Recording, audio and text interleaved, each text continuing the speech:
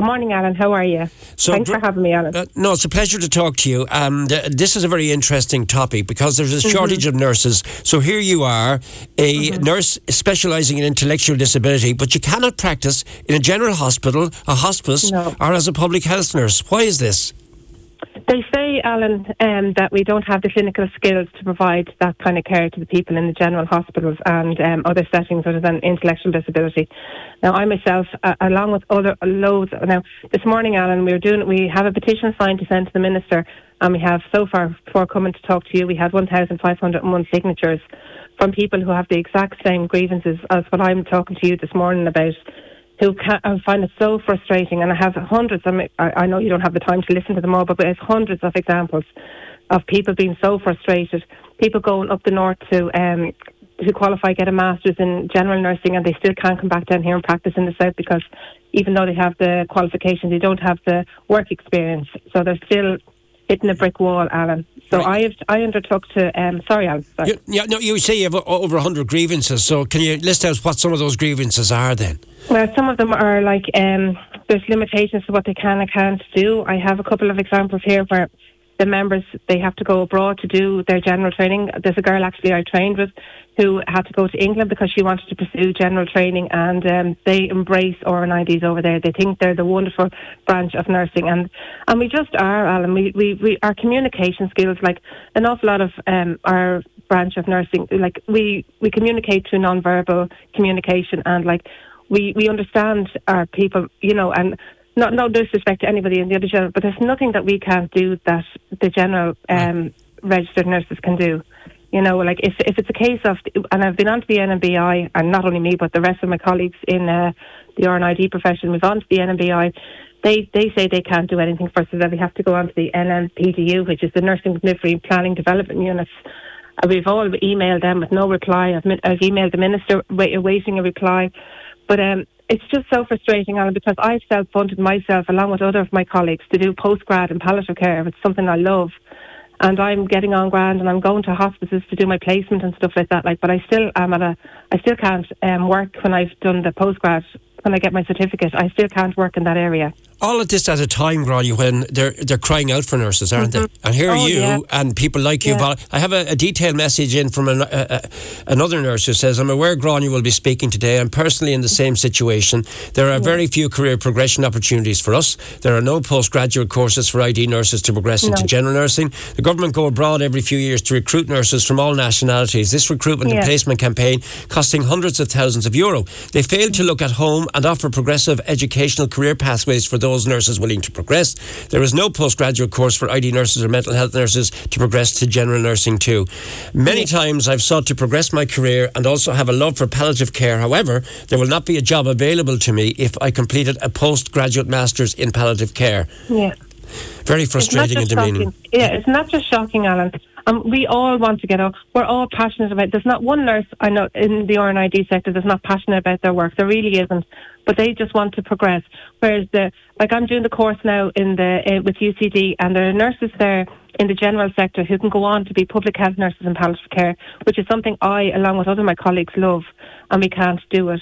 There was another girl, if I can give you another example, another girl I trained with, she went on to another hospice setting, and they were broken up into two different sections. There was a palliative setting and an ID setting, and she couldn't progress into the palliative setting because of a qualification. She had to stay in the ID setting. Right. So she actually left that organisation and went somewhere else. But they don't, and we all knew at the start, but this is just no progression for us. It's the RNID qualification, and that's it. And we are so passionate about going on and furthering ourselves. And we're learning every day. And if you think about it, like, we're looking after people with intellectual disabilities from cradle to the grave. Like, so we understand them. You know, we really do. We understand them inside out. You know, we just need some intervention from the Minister to recognise us and to lift the restriction that we have on our qualification, because we have a brilliant qualification and we just want to use it to the best of our ability. Right. Which all of us are so passionate about this, Alan. Like, we really, really are. And even for the undergraduates coming forward, I'm getting texts now that they're so disheartened and so disillusioned by continuing their studies because they can't do anything else with their RNID at the end of it. You know, that kind of way. So it's very. How long would it take for you to move into these other areas? Are you qualified as we speak, Grania, or do you have to? You are qualified. I am qualified as we speak, but the NMBI are telling me that if I want to do the general nursing, I have to go back and do the 4 years all over again. That's crazy, isn't it? Oh my God, Alan, it's so frustrating. And I went back as a mature student, so if you can imagine, like, I'm a mum with a husband and 3 kids, and that's just not an option for me. Yeah. You know, that kind of way. It was hard enough to do it the first time round. But I was talking to another girls on this forum that we have, and they were saying that before the RNID was made into a degree course, it was a diploma, and then you could progress onto doing a 1.5 year course in general nursing after your diploma, and that would have got you the qualification needed for the general nursing. So I don't know why they can't bring this back, or to even do an add-on, Alan, because all the NMBI are saying that we're missing clinical skills, which I just find that so hard to believe, because we use clinical judgment and skills on a daily basis, and sometimes, all depending on the setting you're in, and as an ID nurse, you're on your own. You have to make these decisions. You're the only nurse in that house, if you know what I mean, making all these decisions. Like, so you're thinking on the go. You're not only a nurse, you're everything else. You're a doctor, you're a leader. You know, we have so many skills that are just not being utilised, Alan. And you would love the opportunity to how busy are you as an ID nurse at the moment? Because very. Really? Yeah. Very busy, Alan. Like, there's if you look on websites and, you know, job sites, this ID nurses are, you know, they're really in demand. Like, you know, they really are. But then people are, because of all this, people have brought this to the highlight, they're so disheartened in continuing to be an RNID nurse, because, and even another girl in the group said that public health nurses go around the community, and 70% of people in the community have ID, yet we still can't go in the community to look after them because we're not public health nurses. Right. But yet 70% of people with ID live in the community.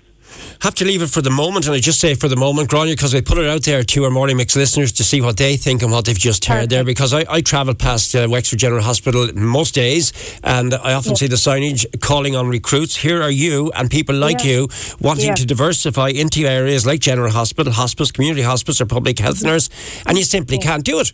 No, Alan, we can't. And it's we've sent emails, we've signed a petition, we've done all we need to do, and you know, and we've heard some back. And please God, this will bring it a bit more to light, you know, and highlight the issue, because we're here, we're ready to learn, we're ready for the challenge, and we're brilliant RNID nurses.